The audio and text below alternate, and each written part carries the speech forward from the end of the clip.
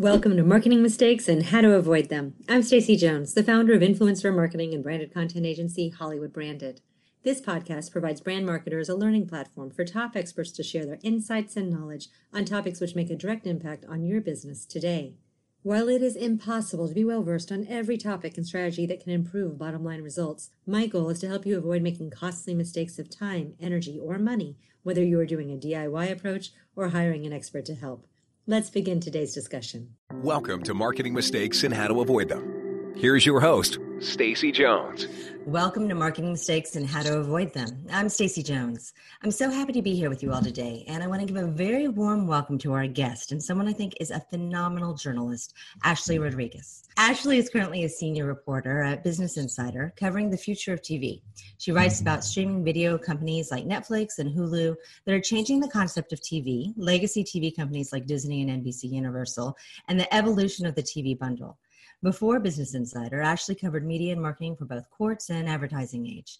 Ashley also teaches business journalism at the Newmark School of Journalism. Today, Ashley is going to share some of the trends she is seeing in the world of streaming video, which is one of the hottest topics for marketers right now. I'm also going to ask her to share insights on how to make you and your business more journalist-friendly and what she looks for when sourcing an expert and interviewing someone. We'll learn what works from Ashley's perspective, what should be avoided, and how some people miss the mark. Ashley, welcome.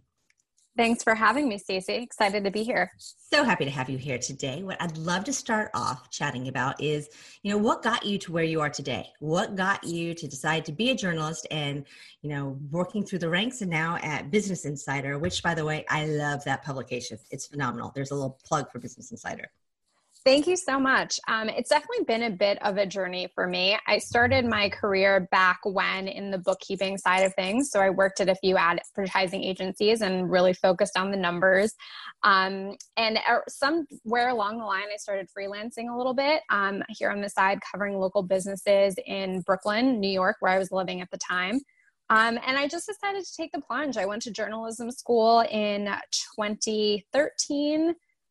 Around there, graduated class of 2014 at the Newmark School, studied business journalism, and from there I went on to Advertising Age, which was my first real newsroom experience. I covered retail and financial marketers there for a bit.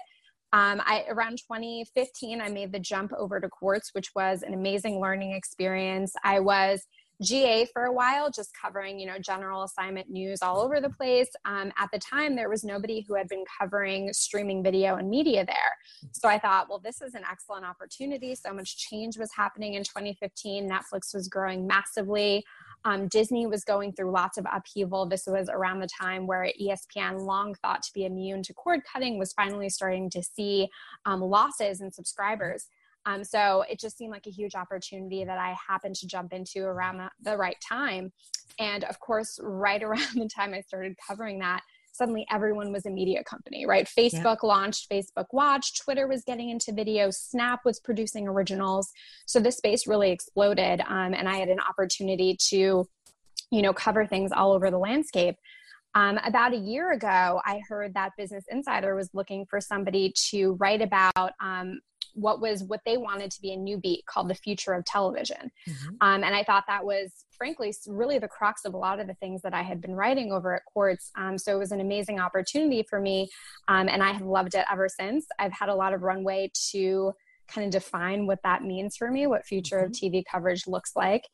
So here, as you've mentioned, it's been a lot of the streamers, right, that are getting started and what they do, but also how that changes the economics of working in television, right? How producers work with product placement and brand integration, how advertisers try to get into streaming services because they can't go the traditional commercial route. So there's a lot of the business aspect that's kind of changing behind the scenes, but it's been fascinating for me to explore. That is something, and that's how we actually met, because you reached out to me in regards to a question about television. And in fact, it was more so about a question about a little famous coffee cup in some content called Game of Thrones. Yes, big moment, that Starbucks coffee cup in Game of Thrones and how all that came about.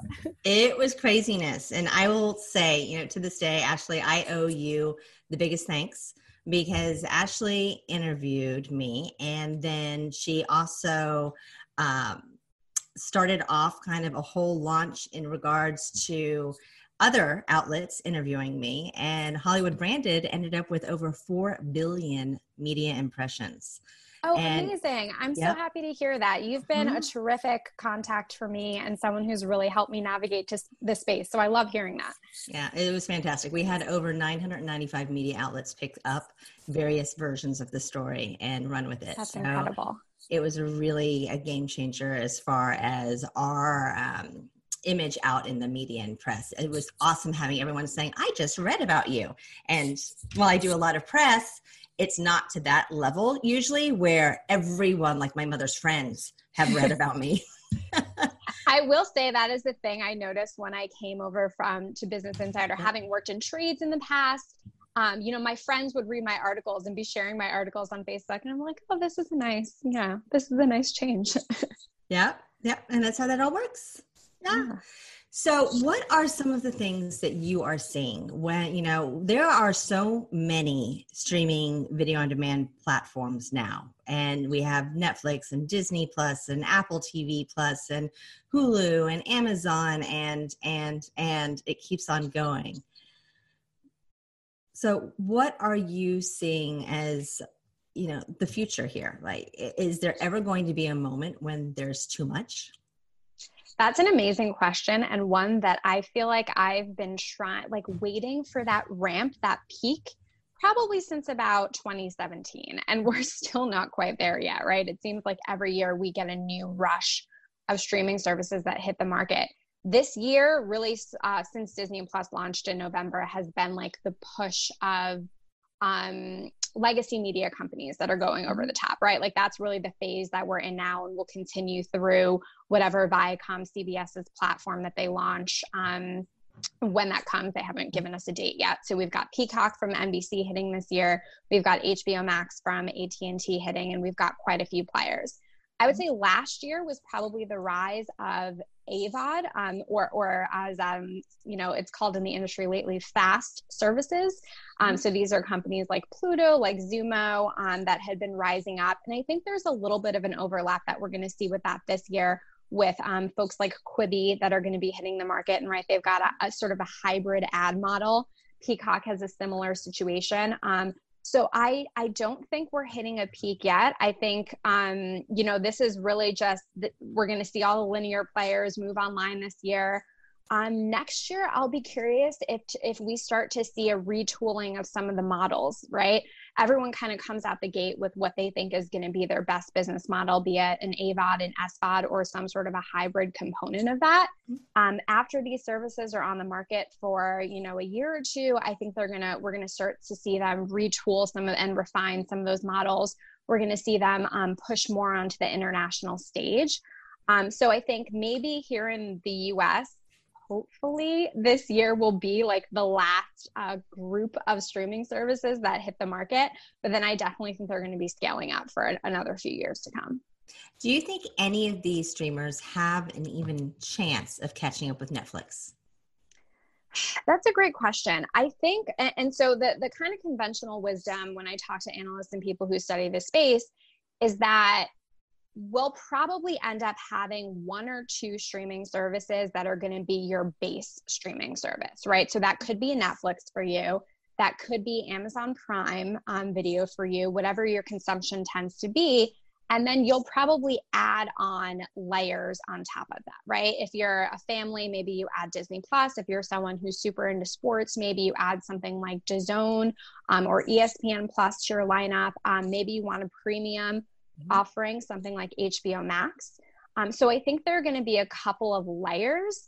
And the idea is that this will allow for a few big winners, right? So Netflix could be one.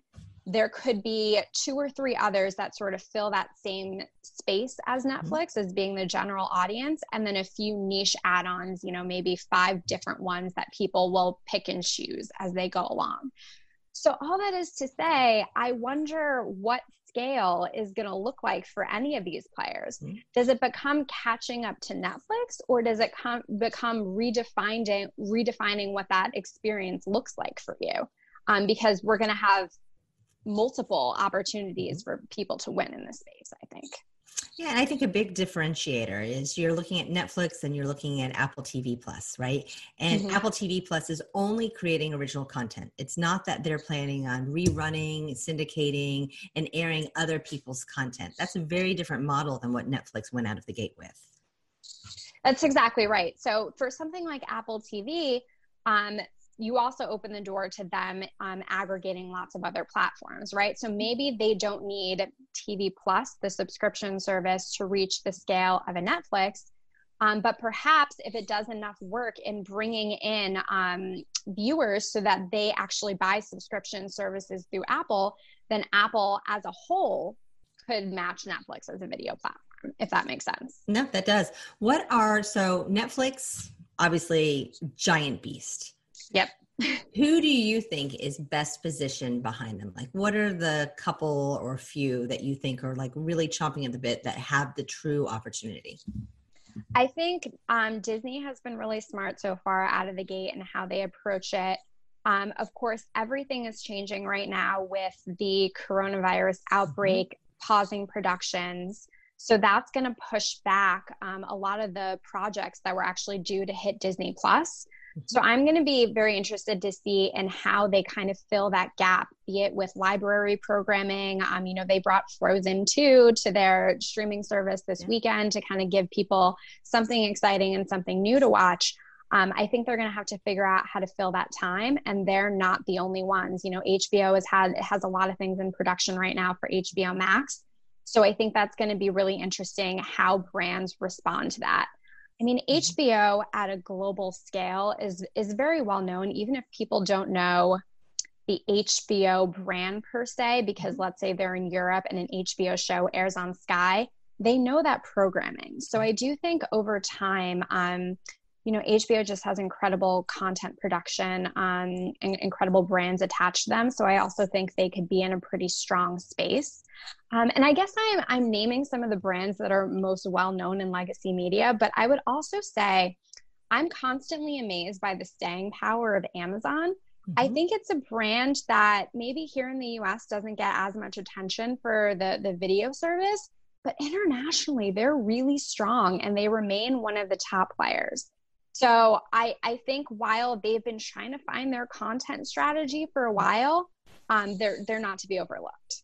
Well, I think what's interesting with Amazon, and I watch a lot of content. It's crazy how much the television is on at all times so that I can keep up with our business of what the hottest shows are for product placement with the clients, right? I'm with you. And I say it's because I cover TV, but I was probably doing this years before.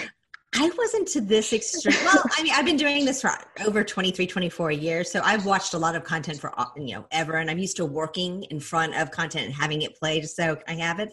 But what's happening with some of these shows, like Amazon as an example, the content they're doing is really high quality. It is really good production quality. The stories are tight. They're solid. And even though Amazon doesn't put out as much content as Netflix by any means, what they put out is really well packaged together. I completely agree. And they have a good breadth of library content as well that I think keeps people coming back, even though they don't see the same cadence of originals as they do on a Netflix. Originals aren't always as important to some people around the world, right? And also the idea of an original means something different in every country that you're in. So it's more about the breadth of your library in some cases than necessarily what the original is. Yeah. Well, and also it's hard, I think, Netflix has gotten itself in a position where they produce so much content and they're the golden, idol for everyone to work with. And with product placement, the first thing that brand marketers say is, we want to get in a Netflix show, even more than anything else, right? It's Netflix first. But there's a lot of Netflix shows that go into production that you don't really hear about because they don't get marketed and they don't stand out.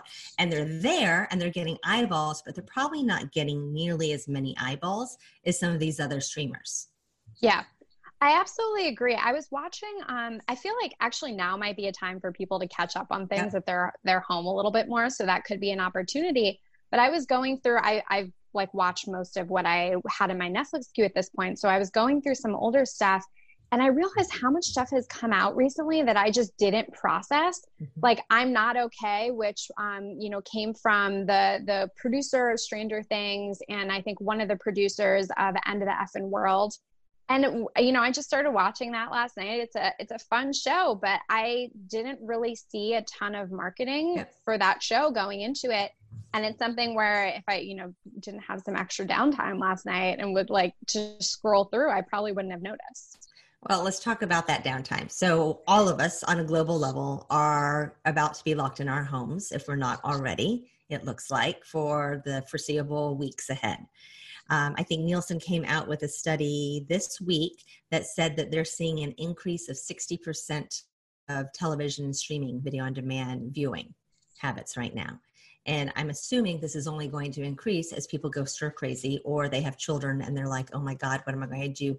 Now you're sitting in front of the television. Mm-hmm. So what do you think's happening here? Well, the initial convention is that this is great for Netflix, right? That's what people were thinking the first couple of days when the stock market was sliding. Netflix is still doing all right. I think that's going to be true to an extent, right? People have more time to stream. But what's interesting is that the economics of streaming are not based on the amount of time that you spend on the platform, right? Unless you're somebody like Hulu that's also making money off of advertising. For the pure SVODs, the amount of time we spend is not really going to help the business one way or the other. Now, it could mean less churn, right? You're less likely to cancel the service if you're spending more time watching it, which can be a great thing, especially with more competitors launching. But I don't know that it necessarily helps the underlying economics of the business. And of course, a broader economic downturn would be good for no one, right? That raises the question that people are going to be asking themselves, do I really need this platform, right? Regardless of whether or not you're watching it.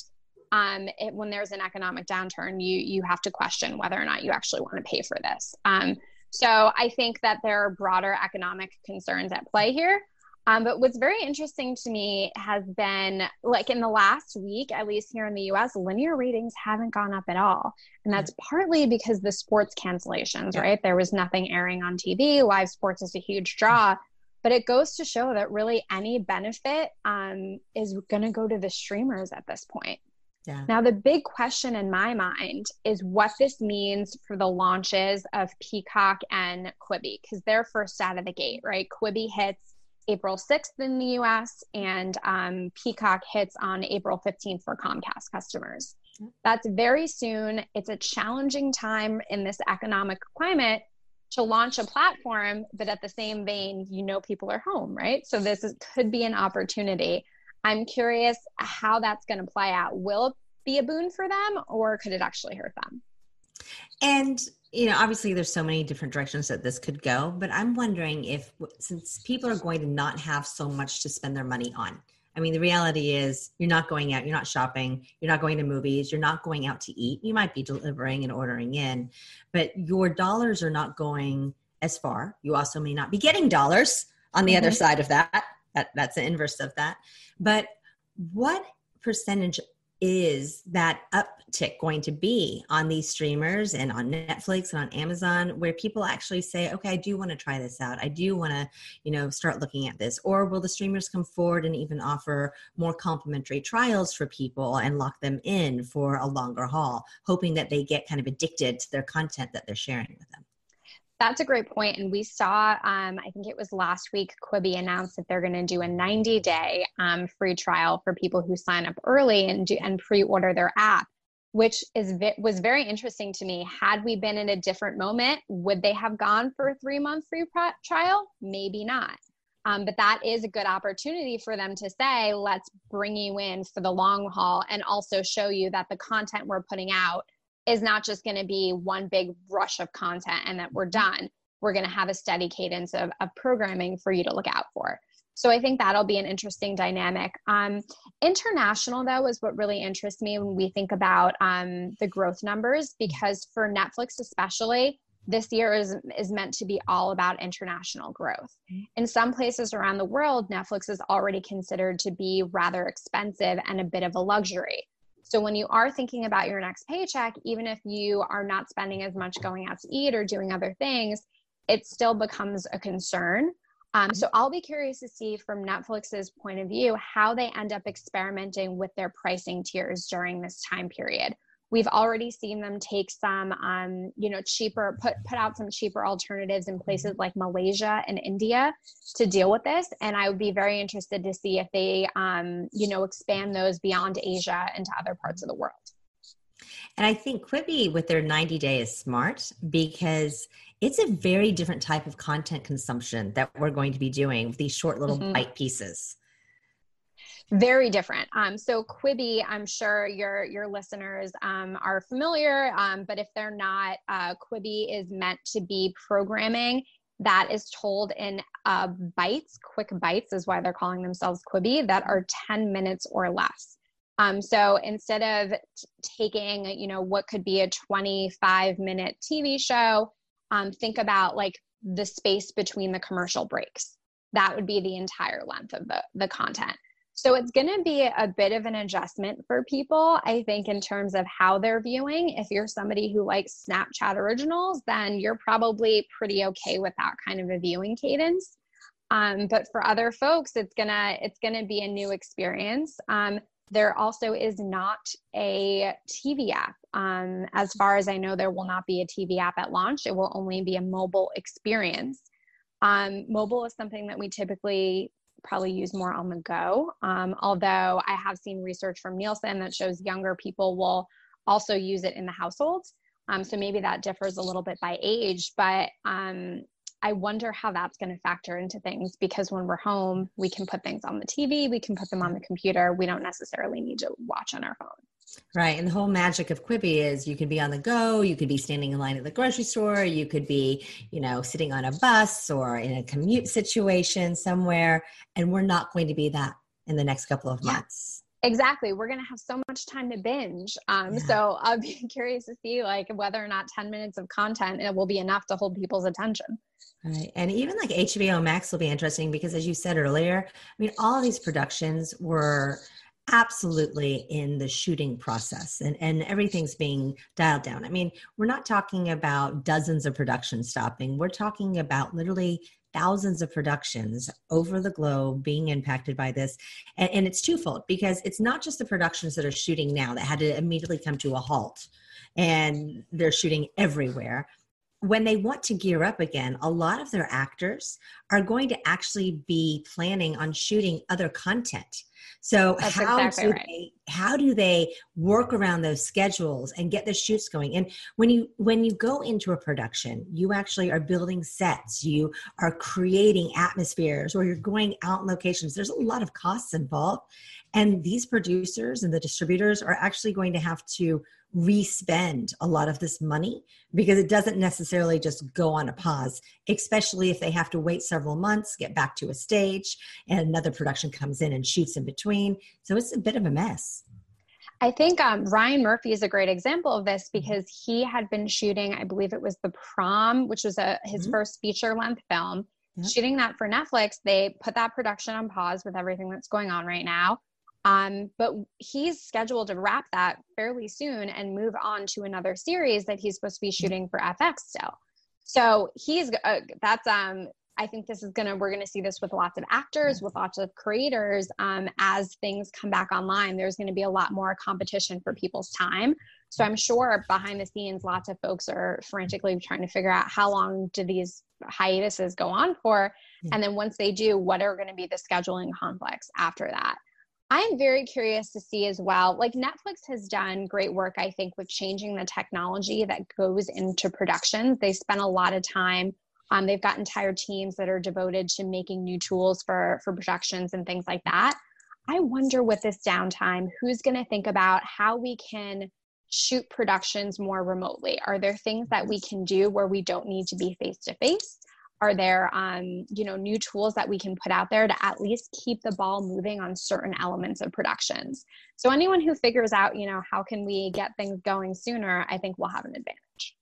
Yeah. And for our agency, we're trying to look at this half glass full versus empty, where for once we're able to take a step back and we're able to look at this production landscape and we're really able to strategize for our clients, because the land of the production just goes. It gets greenlit, goes in pre-production, then it shoots, and then it goes all over again. And within time period of 2 to 3 months, the film's done, and with a television series or a streamer, that's a few months to 6 months. And you don't have a lot of time to actually get ahead and make plans and get the attention of producers to have them say, oh, let me stop my whole creative plan and business plan here and think about what brands I'd like in my content.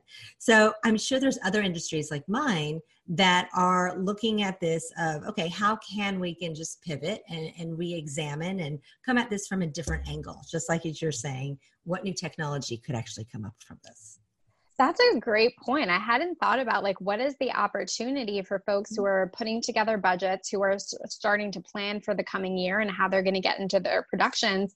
This is an opportunity perhaps to get in touch with folks who maybe had been moving too quickly before. Yeah, so maybe.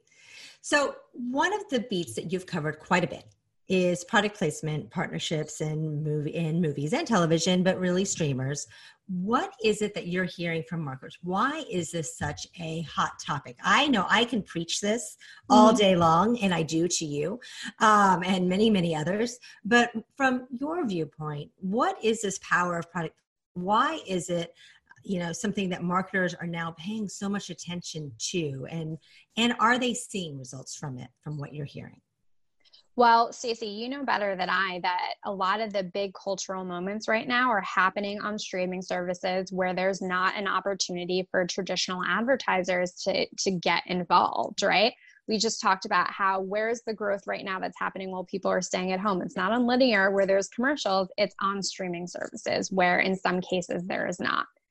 So this is really an opportunity for advertisers to just get in front of viewers in different ways than they have before.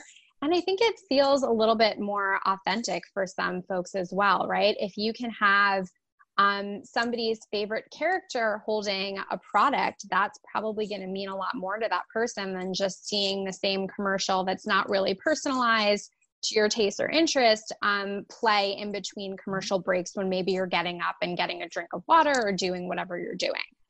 So it can be a lot more impactful and it can be a lot more noticeable for, I think, brands who are scrambling to figure out, where do I put my dollars? How can I make the most impact if I want to reach consumers? And are you hearing from the world of marketers that they see actual return and value from this? Or is it more so the conversations you're having are broader? Honestly, every time I talk to a brand, I ask them, how are you measuring this? And they tell me that it's a challenge right now. You and I have talked about how earned media can be a good way to actually measure impact. But everyone's just trying to find their best guess of how to measure if something is working. Because the companies themselves aren't offering a ton of data. I would be curious to see if that will change as the landscape gets more competitive and we have some of these linear players who are very used to working with advertisers on a daily basis get into the game. When you have somebody like a Disney, obviously with Disney Plus, no traditional commercials. When you have somebody like a Disney getting into product placement, are there more metrics that they'll be willing to share, knowing that they have this amazing ad sales team and kind of universe of dealing with advertisers that they can draw on? We'll see. I will say that I have not directly heard from any advertisers or marketers saying that these companies are willing to share more data. It's just something I'm curious if it will develop over time.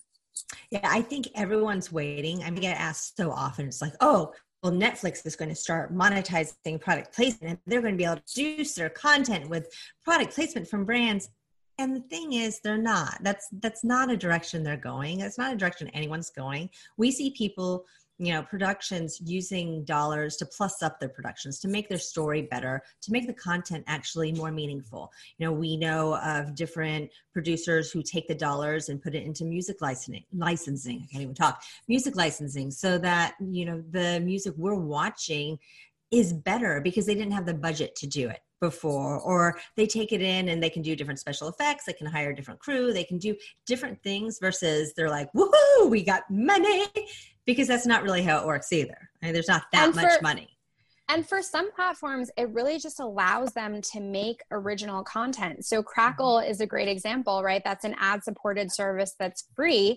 And their model, which really stems from their parent company, Chicken Soup for the Soul, really comes down to trying to make the production as profitable as possible beforehand, because, you know, otherwise they just wouldn't have the money to go out there and make originals. So they try to bring in producing partners. They try to bring in brand integrations where they can, simply to just help pay for what they want to do. Yeah, Crackle's interesting because it was around before Chicken Soup bought it. And so it's Sony owned, and they created something that was really cool because they were doing like advertorial pods in between their programming, but they were utilizing their cast from the content to create these little bite-sized advertisements, really, that you were doing. And Hulu does it as well. It's a crossover. And that, to me, is a really smart way of working. And they're still going to continue doing this model. We're still seeing it where they're kind of making bumpers going in and out. And as a brand, you can do an integration in the content, but then you can also be pieced in with a little bit more owned content and a little bit more marketing conversations around it of going in and out of the show. So that's something that's unique. Yeah, Hulu, I think, has started, as you pointed out, started learning from that, or just incorporating those kinds of elements as well, because I think this was their first year where they started selling product placement across various shows. So you can say, you know, I want to be in all originals reaching this kind of an audience. You can buy a package that includes placements, but as well as ads in and around the content. You know, they've got their pause ads. They've got lots of different ways to incorporate brands. And this is something that NBC Universal looks like it's trying to do with Peacock as well. If you saw their announcement, right, Linda Yaccarino was talking about all this stuff and the different ways that they're going to try to allow brands to work as much as they can within the content and have some flexibility, because they are really seeing it as an opportunity to kind of break the mold, right? We know how things have been done, but do we necessarily need to do them the same way when we have a new streaming service? Awesome. Well, spinning this on a completely different topic, just for a few minutes, what I'd love to do, you know, you teach journalism and you interview a lot of people. What is it you look for? So for our listeners who are at various companies at different levels, or entrepreneurs or at agencies, what should they be doing to make themselves stand out and get your notice? How do they get your attention? That's a great question. So for me at Business Insider, a lot of what we think about, we know that our readers want to learn from us, right? They're entrepreneurs themselves. They're people within the industry.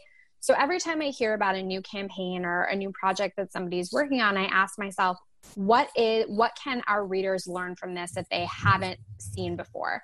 Sometimes that's just somebody who's willing to actually get into the weeds and break down the economics of things, right? How much are they making from, and this is a total example here, but if I'm a video service that's programming for different AVOD platforms, right? Or different ad-supported video platforms, how much am I making from this platform? How can I best position myself for Pluto versus Zumo, et cetera?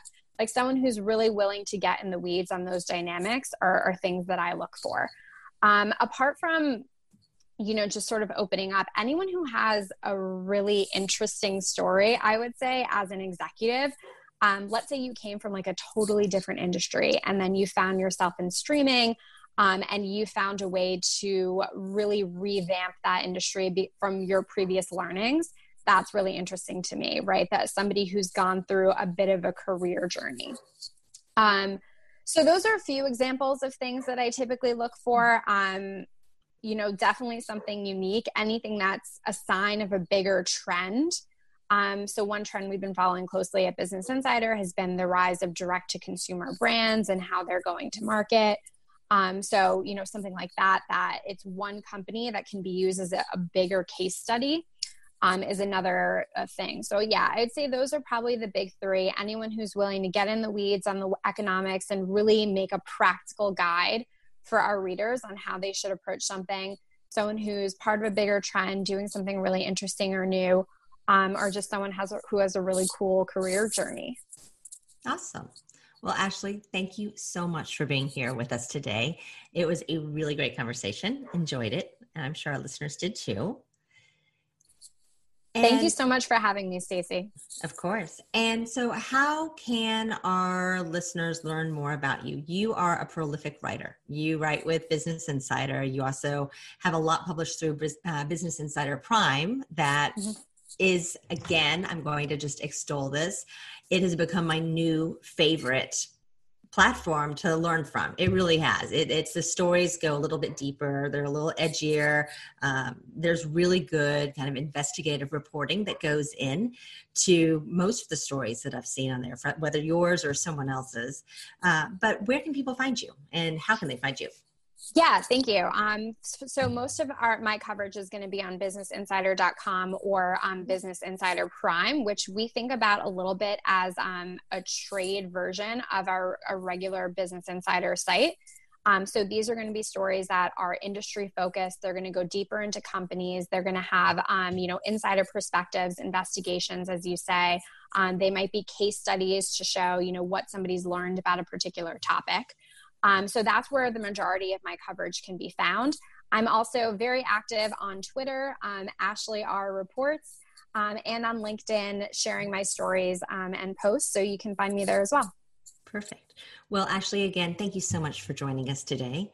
And to all of our listeners, thank you for tuning into Marketing Mistakes and How to Avoid Them. I look forward to chatting with you on our next podcast.